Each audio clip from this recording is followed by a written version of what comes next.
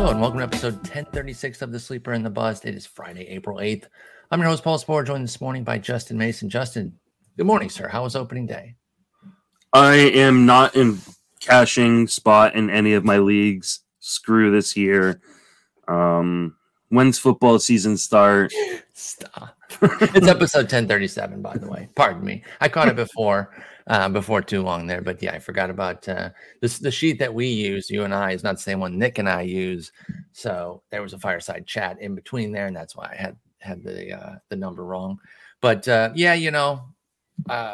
it's always fun to overreact one way or the other. Our colleague and friend Arrow Cohen tweeting out the first place screenshot in the auction championship.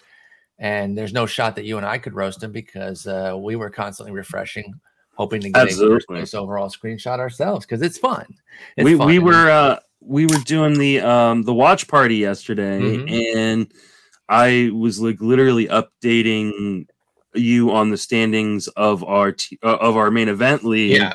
Just screaming at you every time I pulled ahead of you. Every time you were ahead of me, every at bat that pushed you ahead, and you're like, I want to be. And then I got quiet once you passed me. So. Yes, and I passed you for the rest of the day, didn't I? You did. Yeah, no, I think my team's in like 13th place or something. I'm sitting a cool third. It matters zero. We're tongue in cheek firmly here, just messing around. You always want to get off to a good start, but holy crap, the every year overreaction, no matter how much we tell ourselves not to, it's so difficult.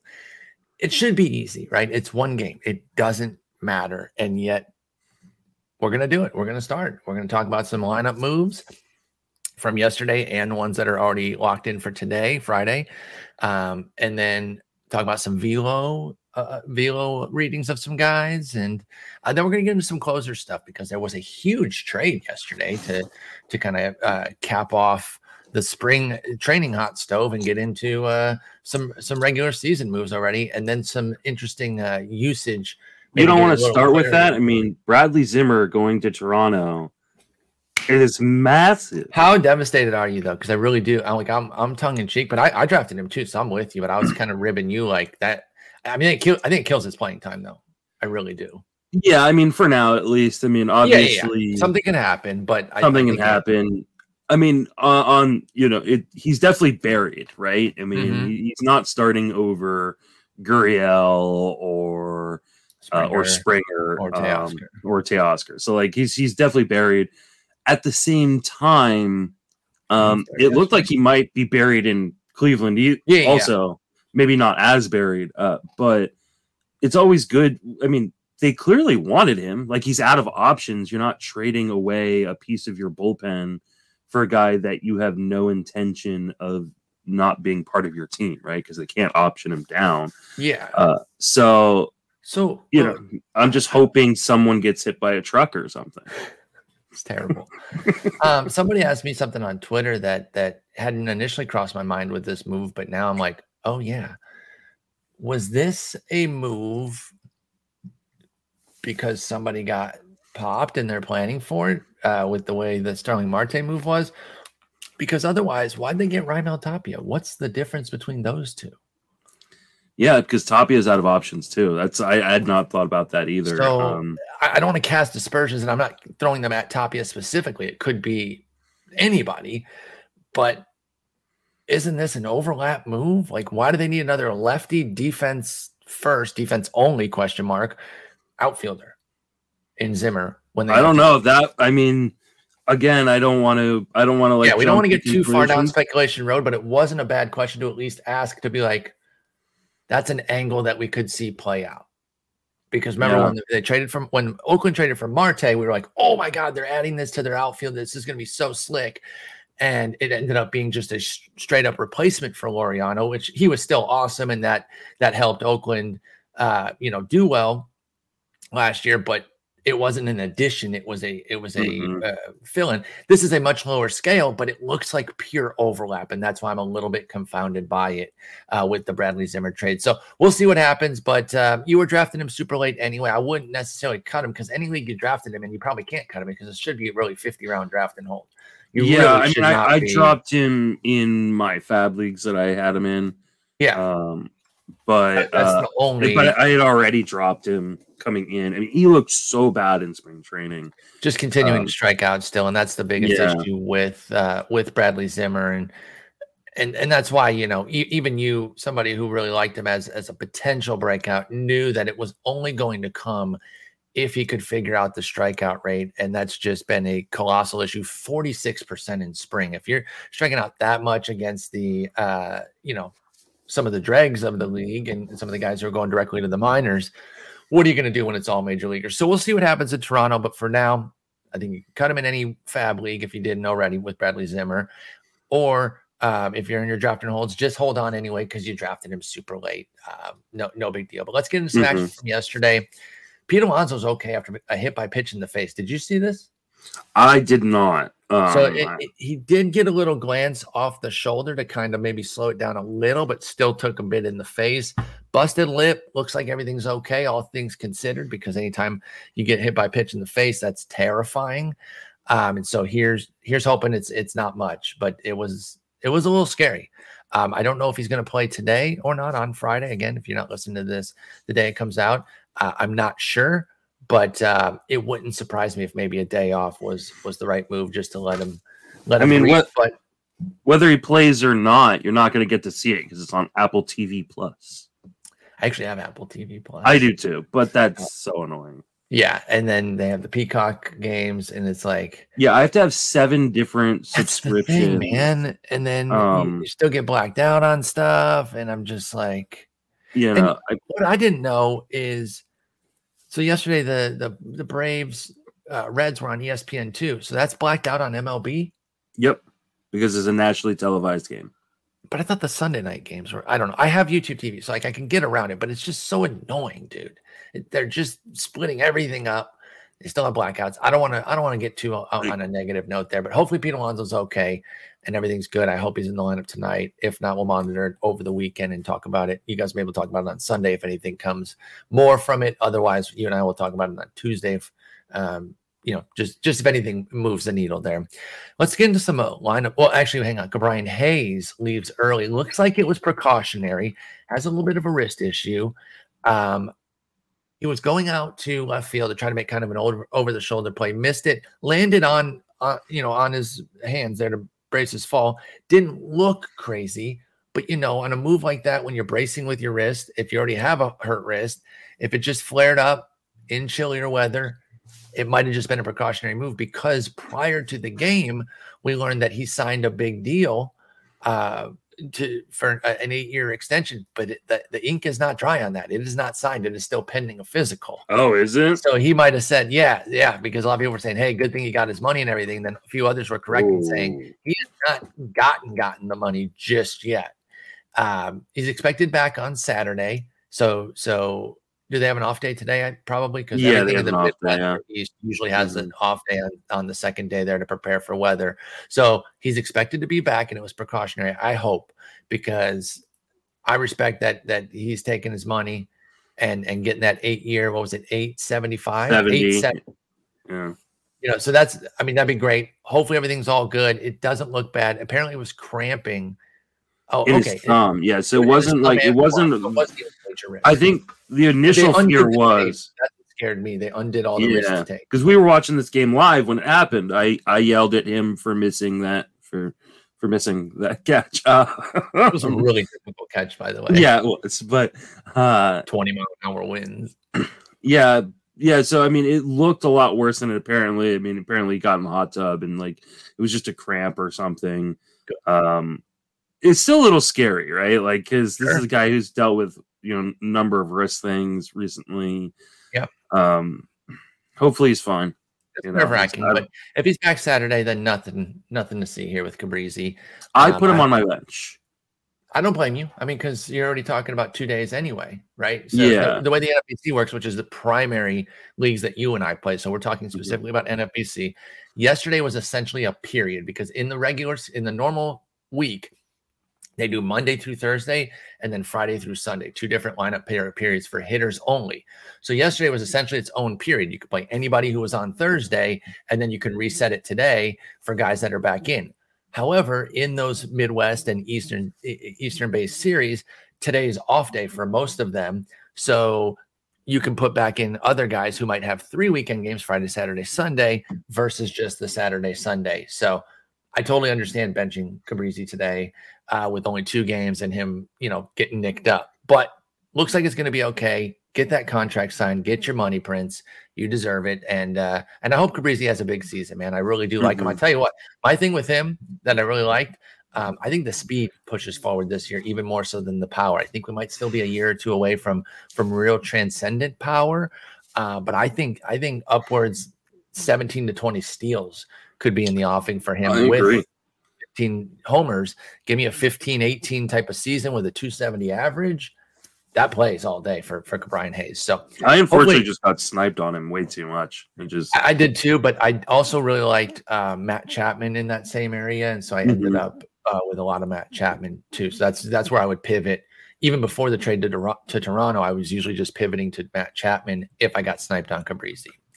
Some interesting lineup stuff. Dalton Varsho and Austin Nola led off. I paired those together because they were in the same game. They did not both catch. Varsho did not catch. Not going to catch very often either. He shouldn't. No, he's dreadful there. But Austin Nola led off against a lefty. Trent Grisham batted last. That was against Bumgarner. So it's probably just a lefty thing. But with Nola leading off against lefties, that's a nice little boost. I was impressed by that, and I liked that. I like that Varsho led off against a righty. If that's consistent, that's huge for him. If that sticks consistently. What did you think when you saw those 2 moves there with Varsho and Nola both leading off? I switched my DFS lineups real quick because I want to catch her leading off. So, not that Nola did anything great. I made some money though yesterday. Same, dude. Nice. Yeah, I mean, I think did you cash in mine? I did. I think it was in 4th or 5th. I got screwed because Robert Suarez blew the save. You needed the dub from Darvish. That means I got screwed too because I had Darvish. Yeah, if I had gotten the dub from Darvish, I would have finished, I think, in 2nd or 3rd. But I think I finished 5th. But yeah, made $100-something bucks off of $40 worth of entries. So I'm happy with especially because I don't usually play opening day. Why not? So I just like to kind of get some numbers in before. I usually don't play much the first 2 weeks. I go the other way. I try to find the market inefficiencies on guys that they haven't priced properly and jump on those. Senzel at 2,300, Bobby Witt Jr. at the same price. This is DraftKings. My boy T-Step, Tyler Stevenson, 3,300 feels like a nice price too. So I hear you about wanting to get some numbers in, but I kind of went the other way and looked to attack. But you had Waino and Darvish as a good pitching combo, and then Arenado and Tyler O'Neill. They did the real damage for you offensively. And you ready to take your L on O'Neill? Oh, shut up! No, he's on pace for 860 RBIs this year. Oh, dude, I could get killed if he gets that many. That would not. Yeah, be good. He'd be the number 1 player in fantasy.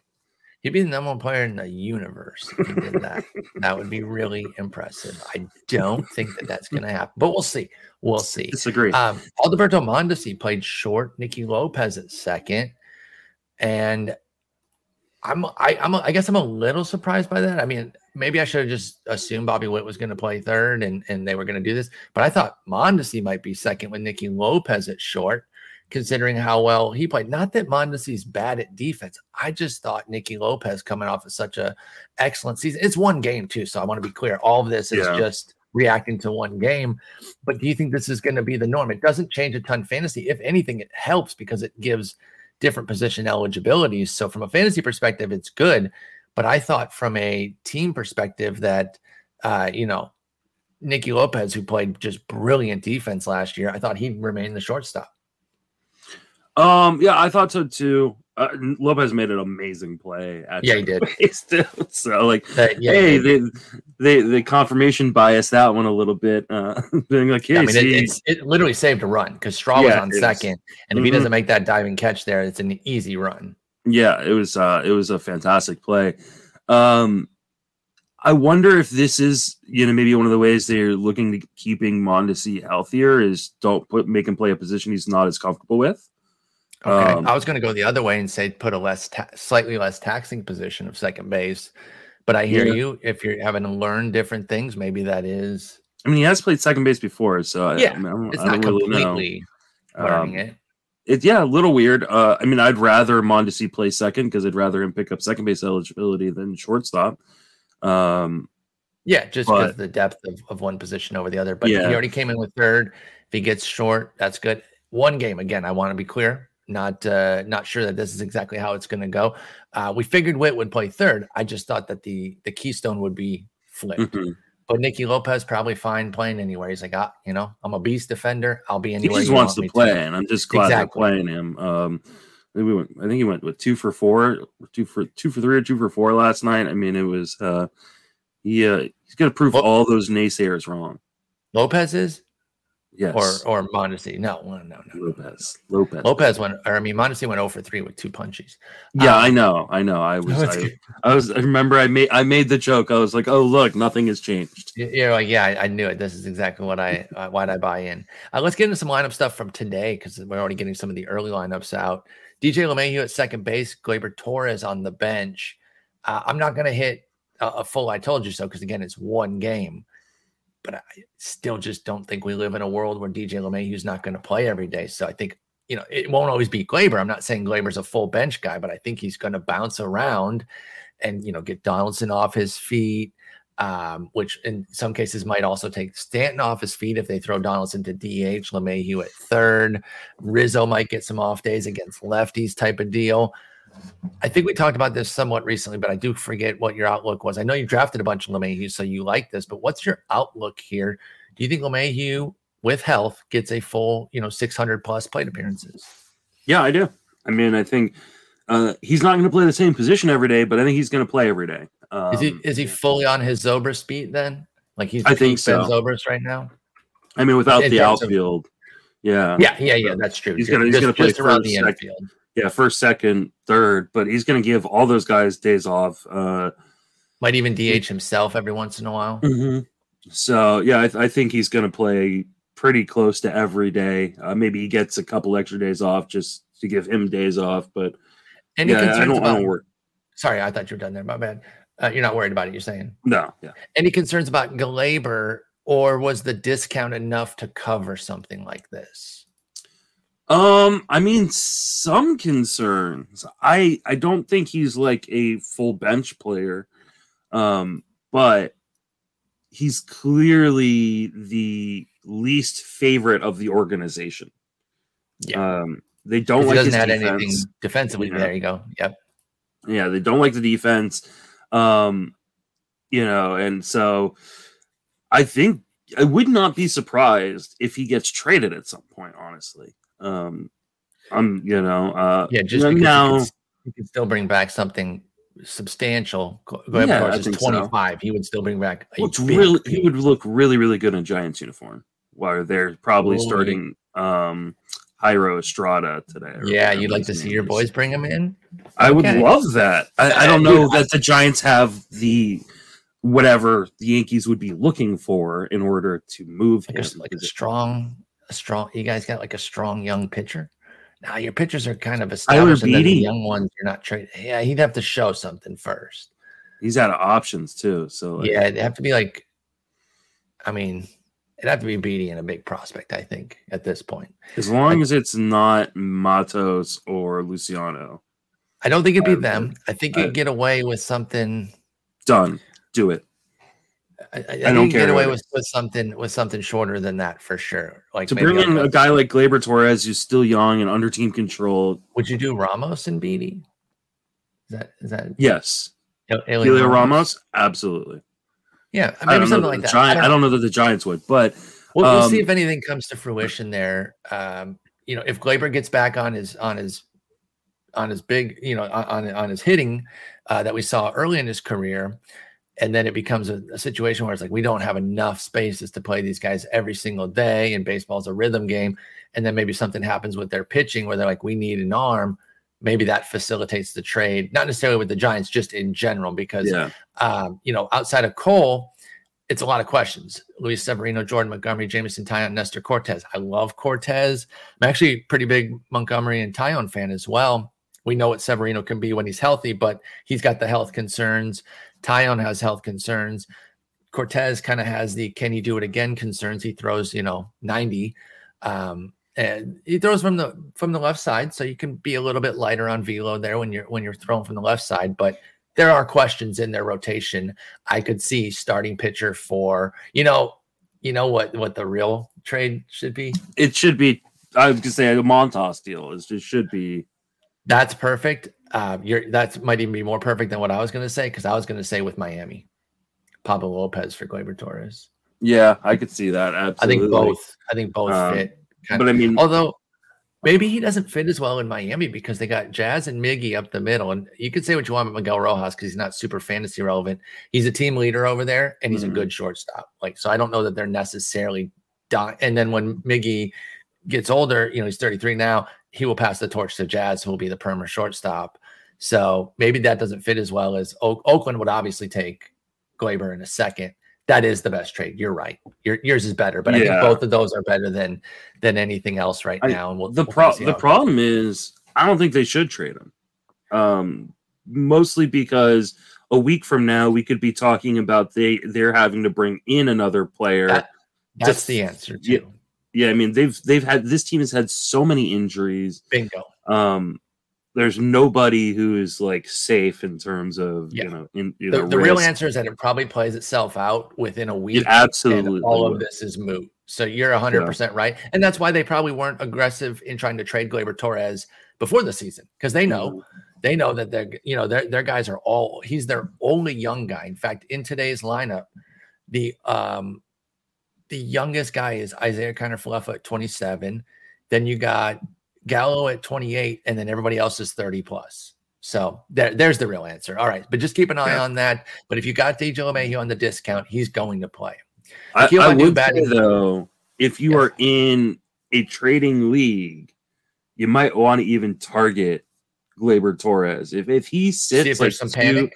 If he sits 2 of the next 3, or 2 of the first 3, maybe see if the person is panicking, because I assure you, in a 10-team league and a 12-team league, he may hit the wire in some leagues. Yeah, and especially if he doesn't play 2 out of 3 today. Yeah, this weekend. I agree. Yeah, I would totally scoop on that. I agree with Gleyber Torres there in New York. Akil Baddoo batting 7th, and I'm just going to go jump off a bridge. I'll be right back. No, this is not good. Don't overreact, Paul. Don't overreact, Paul. No, it is time to overreact. I want to scream. I'm not happy. I didn't think that the Meadows move was going to do that. I really just thought it'd be. I thought he bat high, but I thought, why not just put Baddoo at the top? Then you go Baddoo, Grossman, Meadows, Baez, Candy, Miggy, Scope, Torque. How comes Miguel Cabrera batting 5th? I mean, maybe this is opening day thing.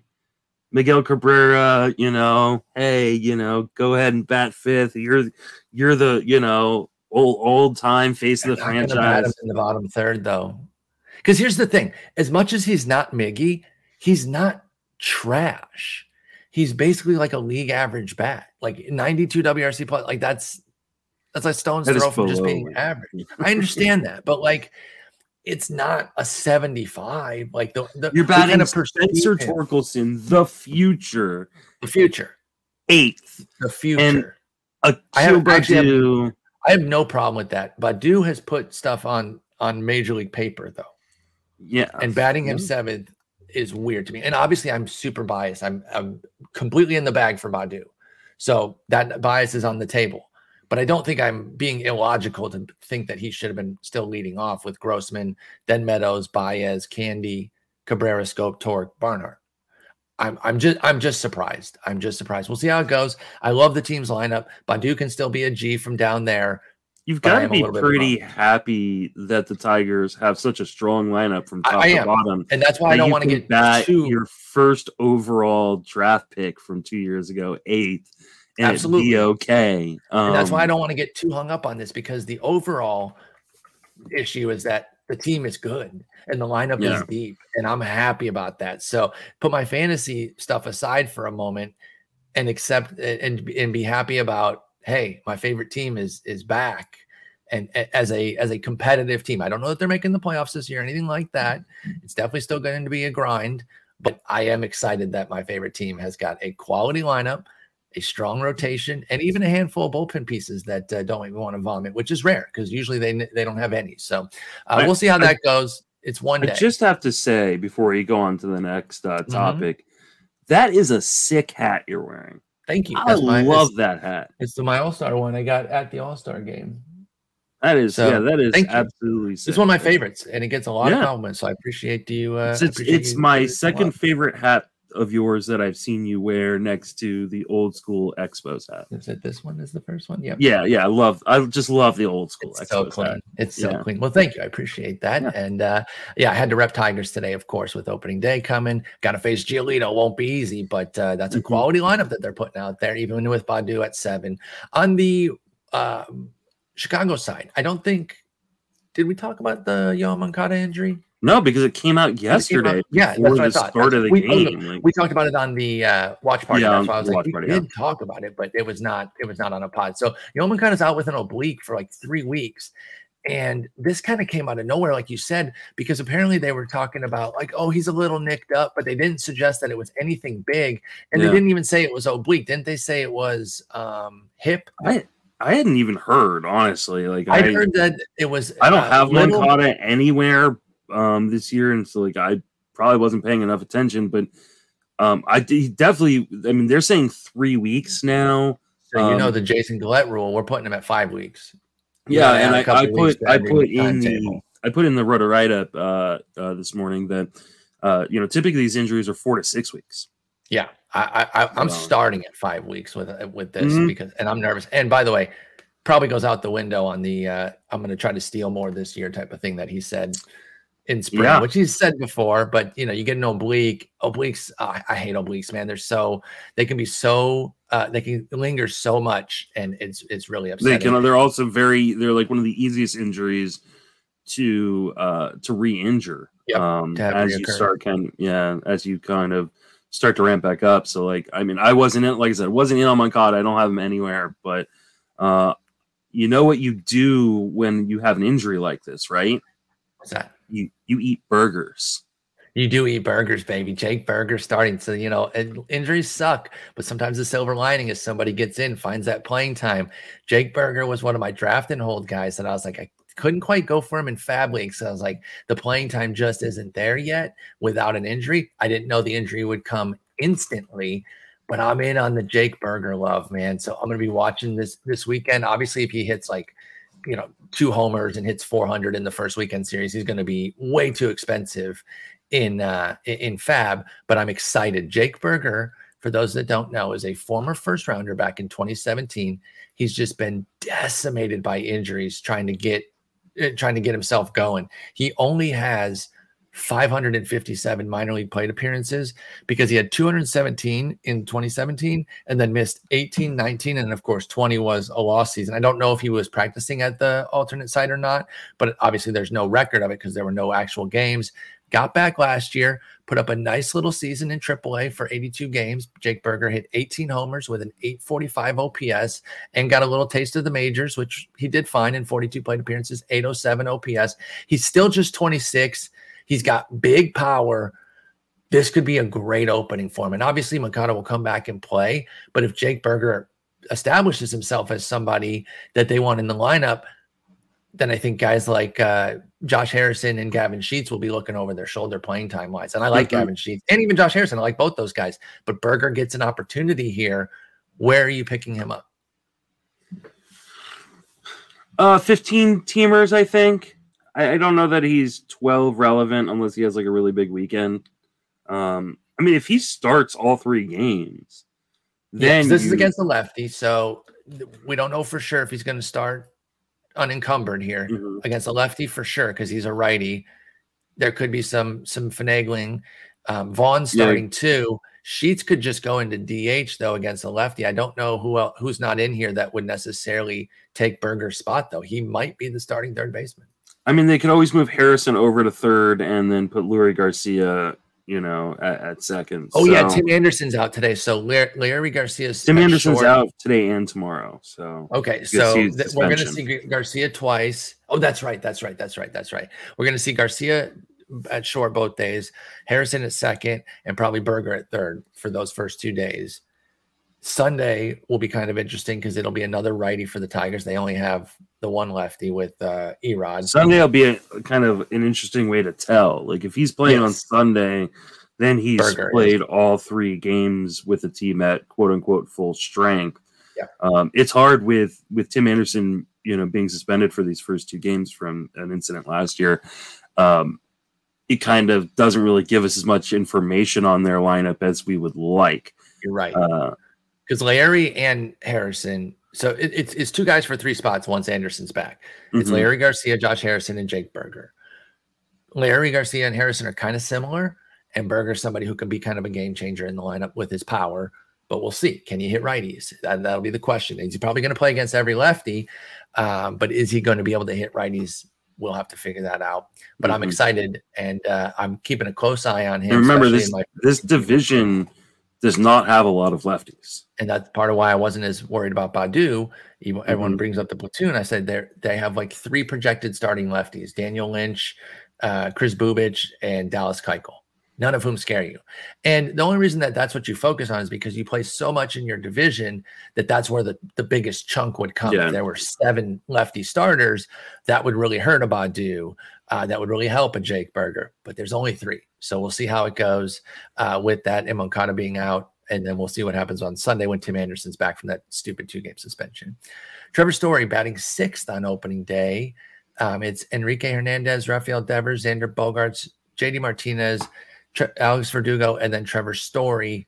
Any concerns with that? Do you think this is what it is? What's your takeaway from that when you see Story batting 6th? Who are they going up against today? Garrett Cole and the Yankees. Decent guy. Yeah, it's a little concerning. Yeah, a little concerning. I'm not overly concerned because it's still a really good lineup. He's going to gain second base eligibility, but anytime your 3rd round pick, which Trevor Story was a 3rd round pick for most people in 15-team leagues, is batting 6th, that's a bit concerning. I'd say so. So, that is concerning. I don't even know that there's much else to say other than start to freak out, people.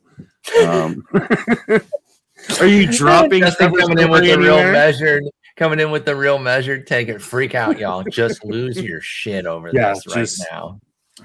Football season's coming, guys. It's on the horizon. Yeah, no, that sucks. Because you lose what is it, 20 or 30 plate appearances per position in the lineup. So yeah. But where was he expected to? Is this very different from the expectation? I don't remember what he signed so recently, and I don't have any stories, so I wasn't really dialed in on it. Was he expected to bat 2nd? This kind of makes sense, right? And they'll kind of want to see where he's at. I could see him getting up to 5th. I kind of thought he'd bat 5th. You gotta wonder how long do they keep Enrique Hernandez at the top? If he keeps doing his thing, though, Enrique Hernandez is good, and he's not much. He just doesn't walk much, so it's why. But he did have he had 10% last year, and he had 337. Wow. Yeah, 337 OBP. So he was getting on base, 34% clip there at the top of the lineup. That's capable. That's what you want. Wow, that is. He had a 4% walk rate in 2020. Yeah, that was the thing that obviously small sample, but even a sub 8%. He just had a brutal time in 2020, and it kind of lingered. Is he still good? I just did not realize he got back. I did not realize Enrique Hernandez got back to a 10% walk rate. So that's I'm not panicked on Story. I don't love this. I'd obviously love him to be hitting higher, but I'm not bugging. I'm more interested to see how much he steals. Yes. Because Boston has been a team that has not pushed it on the base paths in recent years, but they also don't have a team of speedsters. So, exactly. like, you know, a lot of the projection systems, like, or some of the projection systems, like, don't have him super high in stolen bases. I still think he steals, you know, 15 bags. So I'm definitely interested to see, you know, being 6, you're going to have guys like JD Martinez in front of you, you know, right? And does that, you know, already, you know, on top of going to a team that doesn't run quite as much as the previous place he was at, like, does that, you know, drop him below double-digit stolen bases this year? Yeah, I think that's fair with Story, to see what's up with the stolen bases. That's the bigger key, even bigger than leaving Coors for me, because I don't think there's any reason to freak out about him leaving Coors. We've seen when star players leave, they remain star players. Obviously, they lose a bit at home, but they gain a bit on the road because of the Coors hangover. A few starting pitcher things from yesterday. Shane Bieber's velo was down to 90.9. Now, he still pitched pretty well against the Royals. Part of that might be that it's the Royals. Like, I like their lineup. I definitely think it's a lineup that can blossom this year, but it's not like a power-studded lineup either. And so he was still able to kind of maneuver around that, didn't walk anybody, had a 13% swinging strike rate, but 90.9 is down from 92.8 last year and 94.2 in the shortened season, career 93. So however you slice it, it's down. Is an opening day 4 2/3, 90.9 velo from Bieber concerning for you, or just opening day noise? It's pretty concerning to me. He didn't look awful necessarily, but he also didn't look sharp on top of not having the velocity. Yeah. For reference, he was at 92.3 on opening day last year. Okay. So this wasn't a matter of like, hey, that was down, by the way, too. Yeah. That was relative to the 93, 94 that he'd been established before that for Bieber. And remember, he was down and then he was hurt. So, like, this is one of the reasons I faded Shane Bieber coming into the season, was like, I just didn't trust the health. It's not the skills. Even with reduced velocity, like, he still hits his spots more often than he doesn't. I'm definitely worried. And I mean, obviously this is not something that's actionable. You're not going to like go trade him unless you can get equal value on an ace. Yeah. And I doubt you're going to. I mean, you might actually be able to, because there are a lot of fantasy folks that will buy at market value just because they're like, the availability of somebody is a discount enough. They'll try to get a discount, but then when you say, okay, now let's just do market price here, they might still do it if you really want to try to get out from under Bieber. But in most instances, you'll probably have to take a little bit of a discount. And you'll have to disguise it in some way. You can't just go to the Max Fried owner and go, hey, Shane Bieber for Max Fried. Well, he gave him 5 runs. It might be panic for panic. I know, but like, that's so transparent. No, I know. Like, I know. I wouldn't. And in some leagues, you'll get away with that, right? It's up, you know, if you're playing with your buddies who don't really watch baseball or just playing just to do something until football starts. Y'all know your leagues better than us. Yeah, maybe you can get away with that, but like maybe a 2 for 2 where like you address a different category, or maybe you're pitching rich and you can trade Shane Bieber for, I don't know, a second baseman or whatever. But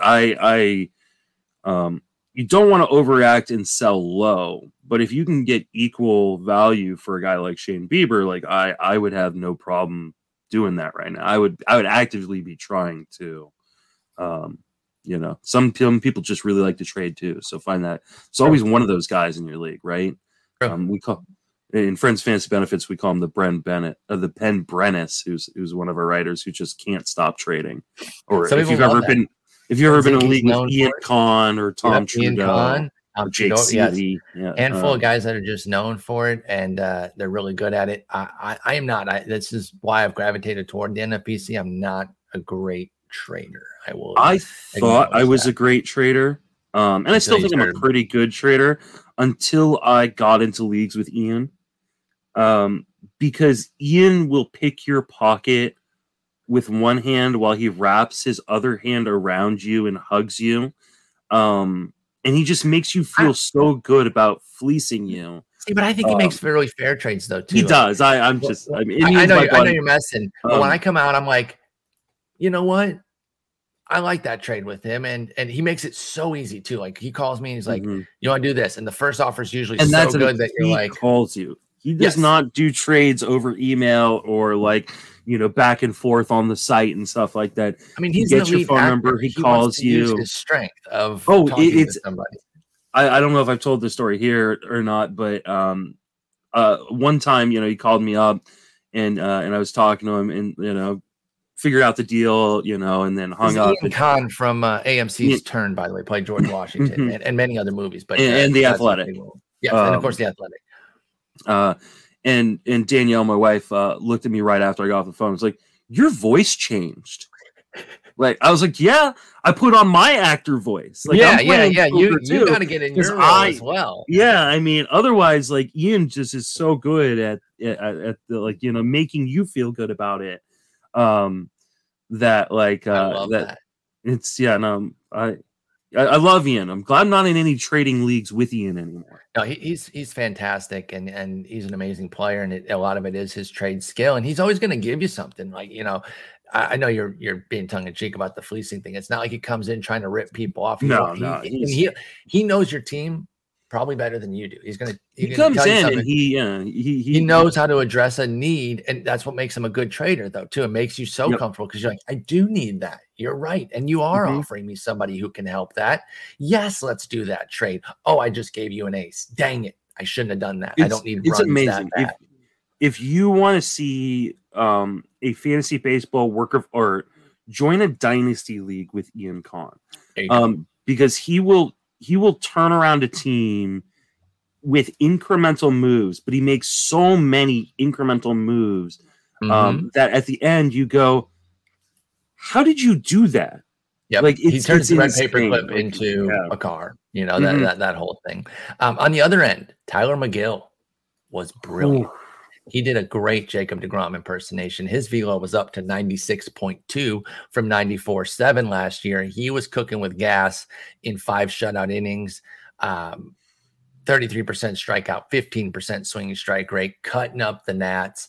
Nats are not going to be a good team this year, but that's a pretty solid top of the lineup there at the very least. So getting through Hernandez, see a strikeout of Soto? Yes. And, he gets a Soto strikeout. That's Cesar Hernandez, Juan Soto, Nelson Cruz, Josh Bell, Keibert Ruiz. I'm a big Lane Thomas fan, but I will not include him in that group yet. The top 5 is good there. That's a good half of the lineup. Bottom half leaves something to be desired. He cut through him like a warm knife through butter. And obviously, a lot of Tyler McGill hype. Were you in on the hype train? I was not. And like I continue to move him up as we went through draft season, but I never was high enough to end up with him in the league. And man, Mike Kurland a few days ago tweeted out something about, hey, like, who are the guys that you missed out on that you're gonna have FOMO on? Yeah. And it's gonna be McGill for me. Like this is one I'm going to kick myself all season long. Because this was another one of those. This is the one we were supposed to watch yesterday, but it got pushed back. In the evening, and we did a day stream. Yeah, and I sat down and I really wanted to watch Patrick Corbin, and so I watched this game. Mm-hmm. He wasn't terrible, but he wasn't. He was good until he wasn't. Yeah, that's a fair way to put it. Like he was okay. Well, it was better it felt better than last year, just kind of as a cursory look for 4 plus or 4 innings.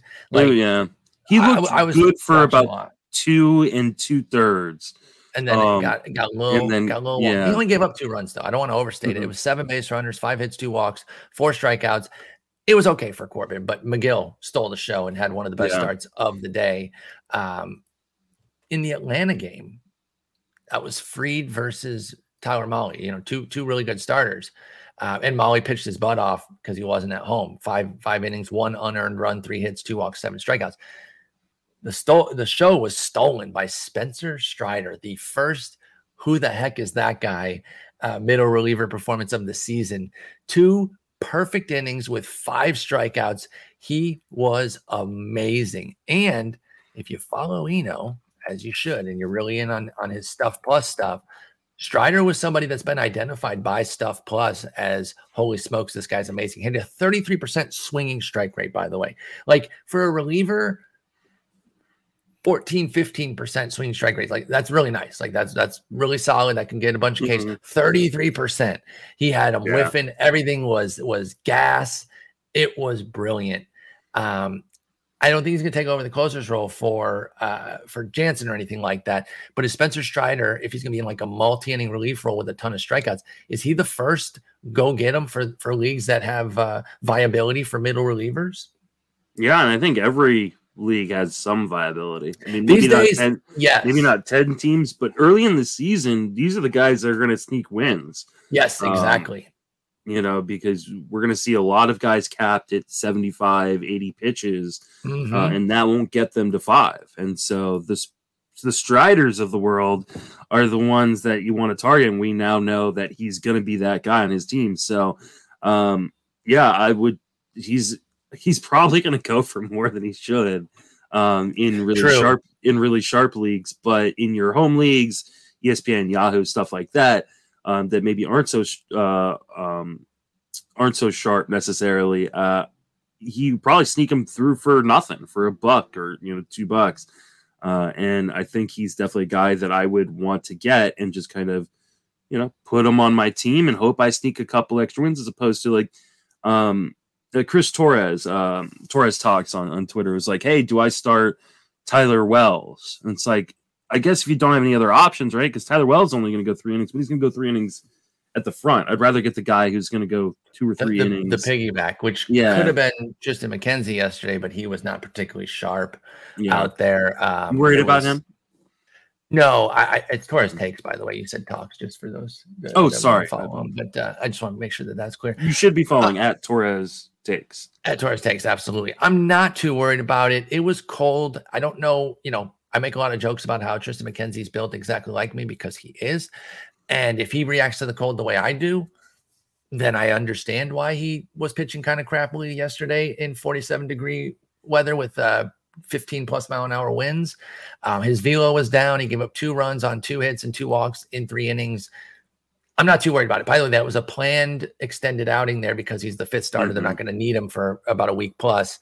So from that aspect, like, I'm not worried about him not starting. I'm not even that worried about the one ugly outing. His velo is inconsistent. That's something that we have noticed, but I think a little bit more is being made out of it than maybe should. He was at 91.8. He was at 92.1 last year. So yeah, I'm not worried about it.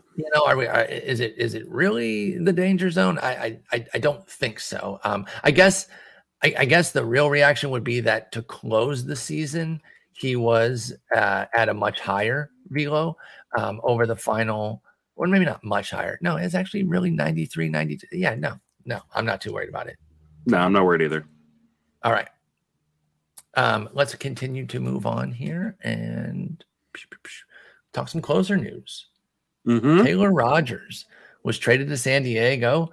They said he's going to be the closer in San Diego.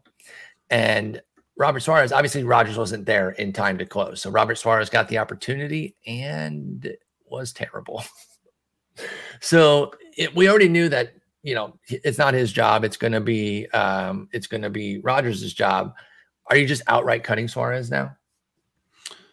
I feel like I should, after what he did to me in my main event yesterday.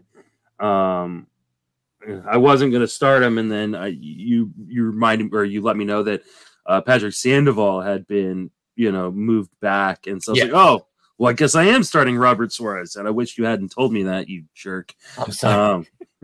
He got smoked. I mean, the team that smoked him, we would not expect Arizona to bust him up like that. Came in for the save and ended up giving up, 3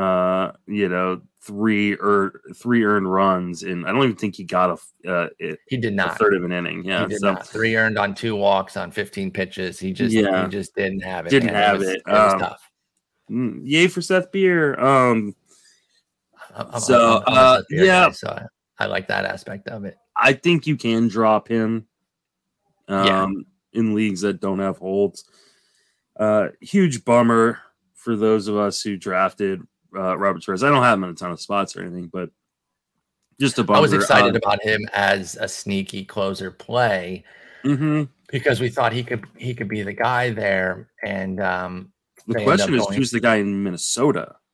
Yeah, so they go get it. By the way, Chris Paddock was dealt over there. And listen, I know a lot of us in the fantasy circles are out on Chris Paddock, and I count myself among them. I'm not a Chris Paddock guy. That's a nice pickup for Minnesota though for a fifth. Yeah, I'm not out. You're still digging all the Sierra. He was so cheap. I mean, he just needs a third pitch. Maybe it's a new organization, kind of approach. I just think there's too much talent in that arm to just give up on him. So yeah, he's not in, like, I'm not saying like, hey, like he's an every day starter or you start an all formats guy. Yeah, he's not an all formats guy, but like in 15 team leagues, if he's available, or even some 12s, like take the gamble. There's worse gamble. Would you rather have him on your team or like a Michael Pineda type? Like, give me the guy who 2 years ago was a top 10 pitcher. Yeah, you're gonna take that gamble. Yeah, I can hear that. I think Pineda is actually not a terrible streamer on the Tigers either. But how I feel about Michael Pineda. Yeah, no, I get it, but I mean, you're wrong because he's just consistently solid. So don't use that name. You use a different name to get after him. Is all I'm kind of getting at. Would you rather have him or Kyle Gibson? I'm just kidding. Of course, you'd rather have Kyle Gibson. Mm-hmm. For the first two starts, for sure, against Oakland and Minnesota. Oh, as far as who's going to close, and Miami, not Minnesota, whoever is going to close in Minnesota, we got Tyler Duffey, Jorge Alcala, and Emilio Pagan, and Caleb Thielbar getting the CL tag on roster resource. And that's the order that they're listed. That's probably the order that I would recommend them, with Duffey and Alcala being my focuses. You know how I feel about Pagan as a potential closer. I know he got the 20 saves in Tampa Bay, and people are clinging on to those 20 saves and trying to put him in San Diego's role for the last 2 years. He's a home run machine. I just don't buy it. I think Duffey and then Alcala got some sleeper love in like draft and holds and things like that. Like, some folks really like him. This could be an opportunity for him, but I wonder if the veteran Duffey is the one who gets the job. He's been a consistently solid reliever for them now for a few years, dating back to 2019 when he really took a step forward. Who would you go for in the Minnesota bullpen? Yeah, I think I lean Duffey. One of my most rostered players this year, apparently. Really? I'm on 5 teams. Okay. Because I thought early on in draft season that Taylor Rogers was going to get traded, and then the longer we went into the draft season, we went, oh, maybe he's not. Yeah. Even when the kind of the rumors started coming out, I was like, I think I said it maybe on a podcast. Oh no, during my main event on Wednesday night, someone in the chat asked me like, hey, do you think that the Minnesota trades him? I was like, I think the fact that it hasn't happened yet means they're probably not going to. Like, I don't think they want to trade him.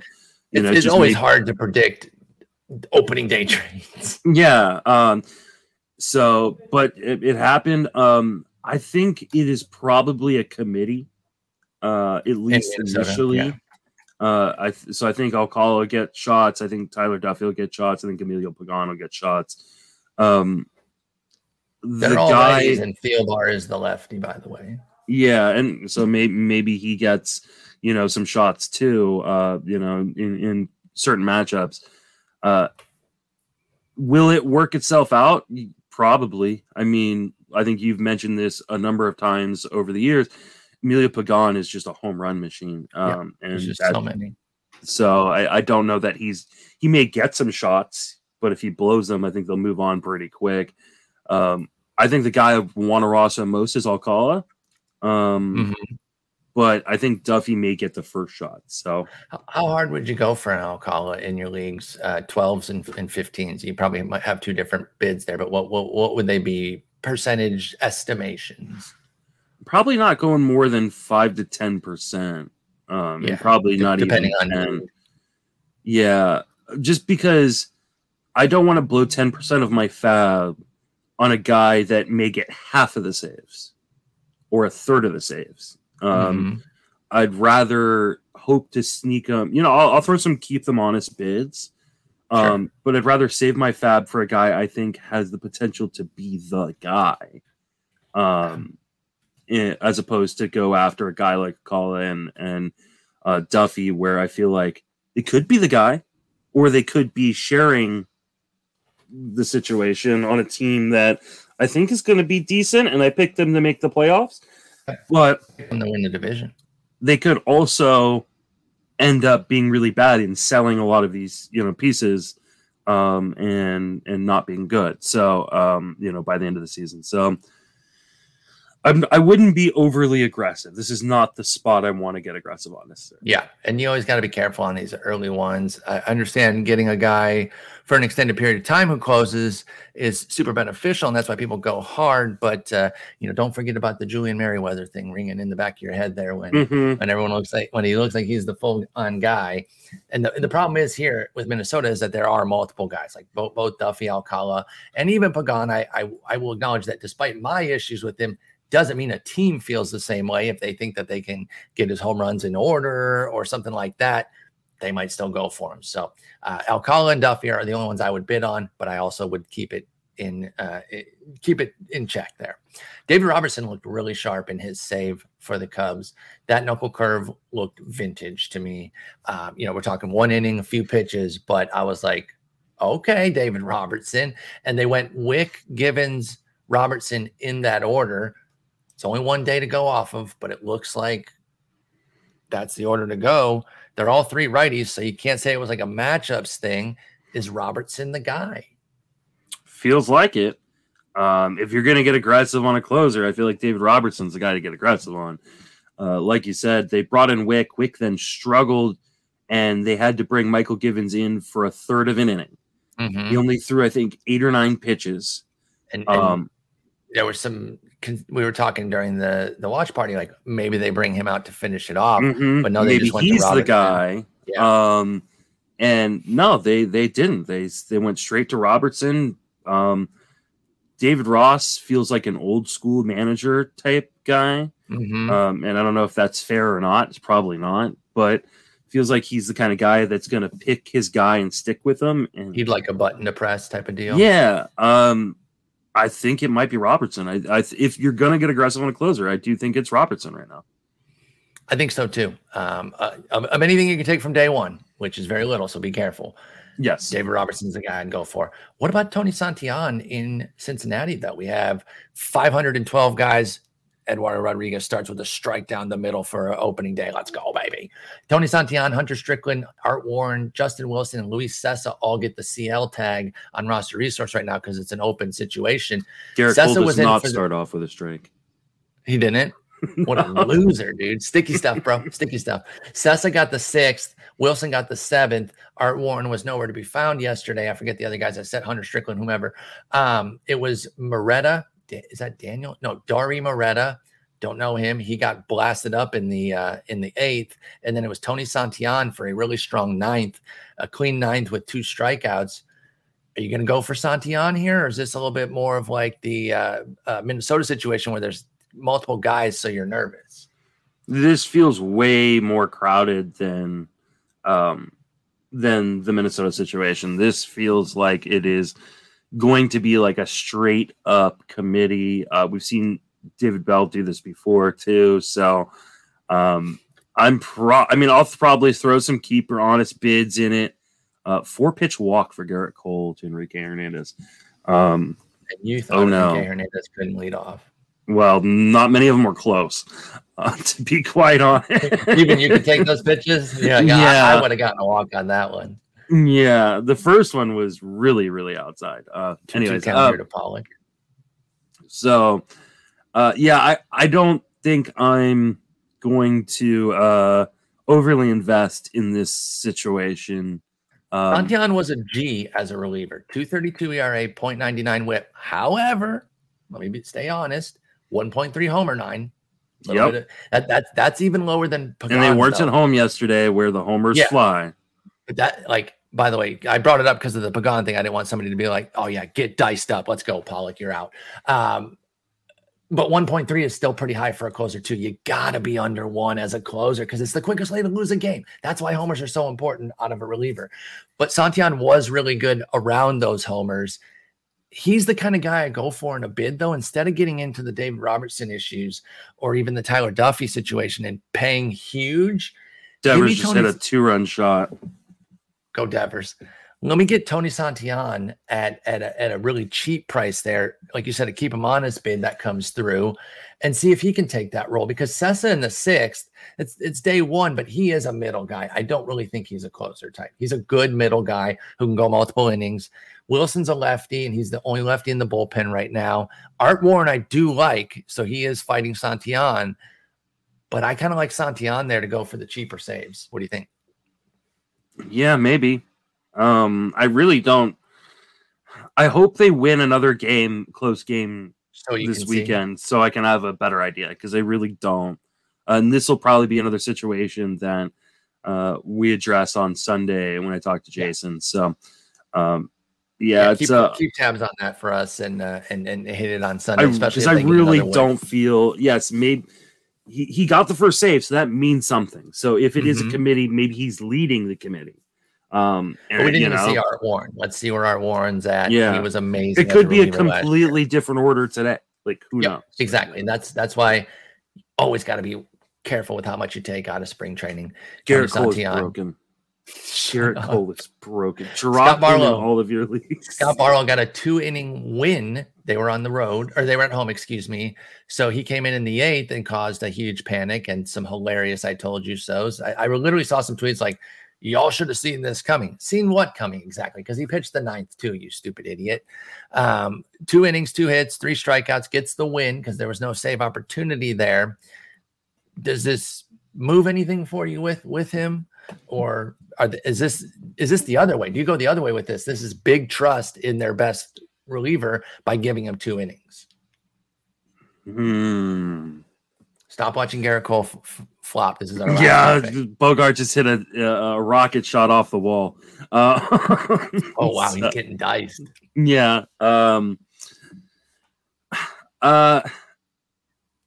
Barlow came in the 8th, and made such quick work of the 8th that they gave him the 9th. Like, if he had struggled any more, and he did struggle towards the end of the 9th, a couple hits, yeah. Here's the thing, though. Stallmont, who a lot of people thought, like, hell, Stallmont's probably the handcuff, right? And then Brent's, the other guy where people are like, ooh, he's kind of sneaky. Maybe he's the guy. They came in before. Yes. No Amir Garrett, no Dylan Coleman, who are also lingering, if you're worried about Barlow. I think Coleman would have been next man in. I mean, he was up to 28 or 29 pitches by the time he finished off the 9th. Did get into a little bit of trouble towards the end of that outing we were watching. I think that Matheny has, said in the past, like, hey, he's going to use his relievers in the best possible spots. I don't think they have a necessarily set guy. I think that Barlow is the main guy. Yes, I do think Barlow is the main guy. But I wonder if Coleman is an interesting $1, $2 bid in deeper leagues in Fab. I won't go against that. Like, I think that's always fine if you're trying to speculate, especially if all you want is a few saves. But I do think that I kind of like what this shows for Barlow being their best guy and the guy he's going to want to go to the most, trusting him for 29 pitches. Like, they have a day off today too, because the Midwest and Eastern series, like I said, always have that day off there, or generally have that day off there, because it looks like Washington and Mets are going to play, and that's inclement weather potential there. So with 29 pitches, he can take a day off. He could still come back on Saturday pretty easily. So we'll see. But I still think Barlow is the guy. I was trusting him as, a main guy, not necessarily a full-time closer. But how many of those are there really, Justin? Like 5 or 6 that are like just. This is why I was paying up for the top 5 or 6. Same. JD Martinez, RBI double. Gerrit Cole is giving up 3 runs. On 3 hits without an out yet so far, and he is rubbing his arm, trying to get some sunscreen off of it right now. He is well, mean, people are going to be panicking their faces off. I'm panicking. I've got him in the Auction Championship in Tower. Oh no, I would not panic about Barlow though. I actually see this as more of a positive than anything else that he got the 2-inning win there. But Robertson, Santillan, Duffy, Alcala are the 4 names I'm speculating on for saves right now, based off of opening day, which is very little. Mm-hmm. Fair to say. What order are you putting those guys? Duffy, Alcala, Robertson, Santillan. What's your order? I mean, if you need, let's say you need saves, like you're really you didn't go hard on saves, you need them. Where are you going with those 4 names? Robertson is a tier by himself. Okay, I have no problem going 15-20% of my fab on Robertson. Yeah, put a big price on Robertson. The rest of the guys, I'm probably not putting more than 5%. I'm gonna go Duffy, Alcala, Santillan. I think I'm gonna go Santillan, Duffy, Alcala. Okay. I'm not going to push back on that necessarily. I'm really intrigued by this. Yeah, they're all 3 in an order that you can just go with. I agree. Robertson way above. All right, that's it. Opening day in the books. A lot of stuff. Difficult to not overreact. We try not to do that. The early season pods are most difficult. I right before we started, I was like, what are we even going to talk about? I guess we got to get into some of this opening day stuff. The only problem is that the reason it's tough to do is we don't do a daily show. And so only doing it every once in a while, like we skip the days we don't do. We will have more episodes in season, though. I'm going to have a weekly interview one that I do. Midweek, bringing in some folks. Interesting. That'll start next week. So we'll have that one. Do you have anybody lined up yet, or are you? They're not, they have agreed, but we don't have the dates, so I don't want to put it out there. I feel like this is somewhat adultery. You're bringing someone into our bedroom without me being there. You do it every Sunday. I mean, I bring Jason in. Who was on the last Sunday episode that I just listened to yesterday? Thank you. That's because Jason couldn't be there. I understand. You're always welcome. I understand that. Trevor's story just grounded out. I mean, that's why he got 6th, because he's a loser. What a loser. And I'm not suggesting that you wouldn't be. Oh wait, no, that was Verdugo. Possibly included on some of these, but I do want to start doing some solo interviews, so I'm going to have that on. And can we pour one out for the 06010? Dude. I said Podoltry, and that's a Matthew Berry term. I just and I tweeted about it. How are they not going to have a fantasy pod at ES freaking PN, dude? I don't know. But ESPN Fantasy Focus Baseball was the first podcast, not just the first fantasy baseball podcast, but the first podcast I ever listened to. Second for me, it was Baseball Today with Alan Schwartz at ESPN originally. That was what I first cut my teeth on and realized what a podcast was. But then 06010 was quickly thereafter, because I was starting to listen to the ESPN ones. I can't believe that. Tristan and Eric deserve better. Shouts to Matthew and Nate, which is where I really was listening every single day when I had more time to listen to pods. But I listen to Tristan and Eric every once in a while as well. I just can't believe ESPN is not going to have a fantasy baseball podcast. I'm pretty surprised by it. Like you said, I think Tristan and Eric, who were both, aside from being great fantasy players and great analysts, are really, really great people. Yeah, exactly. And I've gotten to compete against both of them in Tout Wars and hang out with them, at Foley's and stuff. And just really, really genuinely good people. I assume they're going to continue. They're going to continue to work at ESPN and do they'll still be content. writing and everything. But man, I'm going to miss hearing their voices. I don't know that I can be honest. You and I would not be on this podcast together if it wasn't for the 06010, because I became aware of Jason and then became aware of you because Jason did a guest spot on the 06010 when I was first starting to listen. And I really like myself. Yeah, I really like this Jason guy. I'm going to go listen to his podcast, and it was the Towers of Power podcast. And that's how you and I became, connected and friends. And so without them, there is no us probably. Yep. And I don't honestly enter the industry. because I entered the industry by meeting some guys in your Facebook group for the Towers of Power. That's right. That's my origin story. So without guys like Matthew Berry and Nate Ravitz and Tristan Cockcroft and Eric Karabell, I don't get into the industry. And so it is a huge bummer personally for me because it's part of my origin story. And because I have such fondness for those guys. Me too. So, I just wanted to mention that on air before. And I owe a ton to Matthew too. He used to retweet my starting pitcher guide for years. Just said, hey man, I really like this. Retweet it, which was massive. I remember when I used to have Twitter notifications on my, to like buzz on my phone, and he would retweet that, once every March, and my phone would go freaking crazy. And again, I'm not where I am without Matthew freaking Berry. So It's just a bummer. And I know Matt and Nate weren't on it anymore, but Eric and Tristan were carrying the legacy. And I'm gobsmacked. And listen, we don't know all the details. Maybe Tristan and or Eric had something where they couldn't do it, and that's why it stopped. But I feel like that's not the case. So I can be corrected if it is. Dang, Eduardo Rodriguez finally got out of this inning, by the way. Kind of got away from him. They gave up a run and ended up making 30 pitches. But shouts to the 06010. Apparently, the folks at ESPN hated it with a Mott-like intensity, but I didn't. It's apparently not bona fide. It's Bonifacio. It should have been bona fide forever. But anyway, it's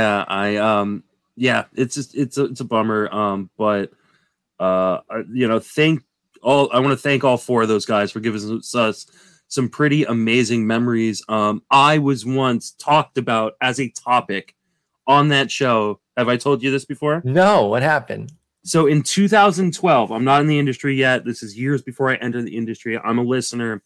In 2010, I had grown a playoff beard for the Giants. They went on World Series. I did not grow it in 2011. And so I started growing it in 2012. And the Giants clinched a playoff spot in like mid-August. And I went, oh, sweet. Now I can shave it off. And Danielle said, no, you can't until they win the World Series. And I said, it is hot. I've been growing this thing since May. I once scratched my beard and a piece of rice came out, and I couldn't remember the last time I had rice. And so I sent in, I said, you know what? I'm going to let a higher power make this decision. I sent a email off to the Fantasy Focus guys, and they opened up their show discussing this. That's incredible. Matthew Berry said, his exact quotes were, of course you have to keep it. Your wife has spoken. I have spoken. The Fantasy Focus has spoken. It shall be decreed. It was my first fanboy moment. Like they talked about my beard. That's incredible. And he did the whole book on the Fantasy Life, highlighting all the. My wife is in that book.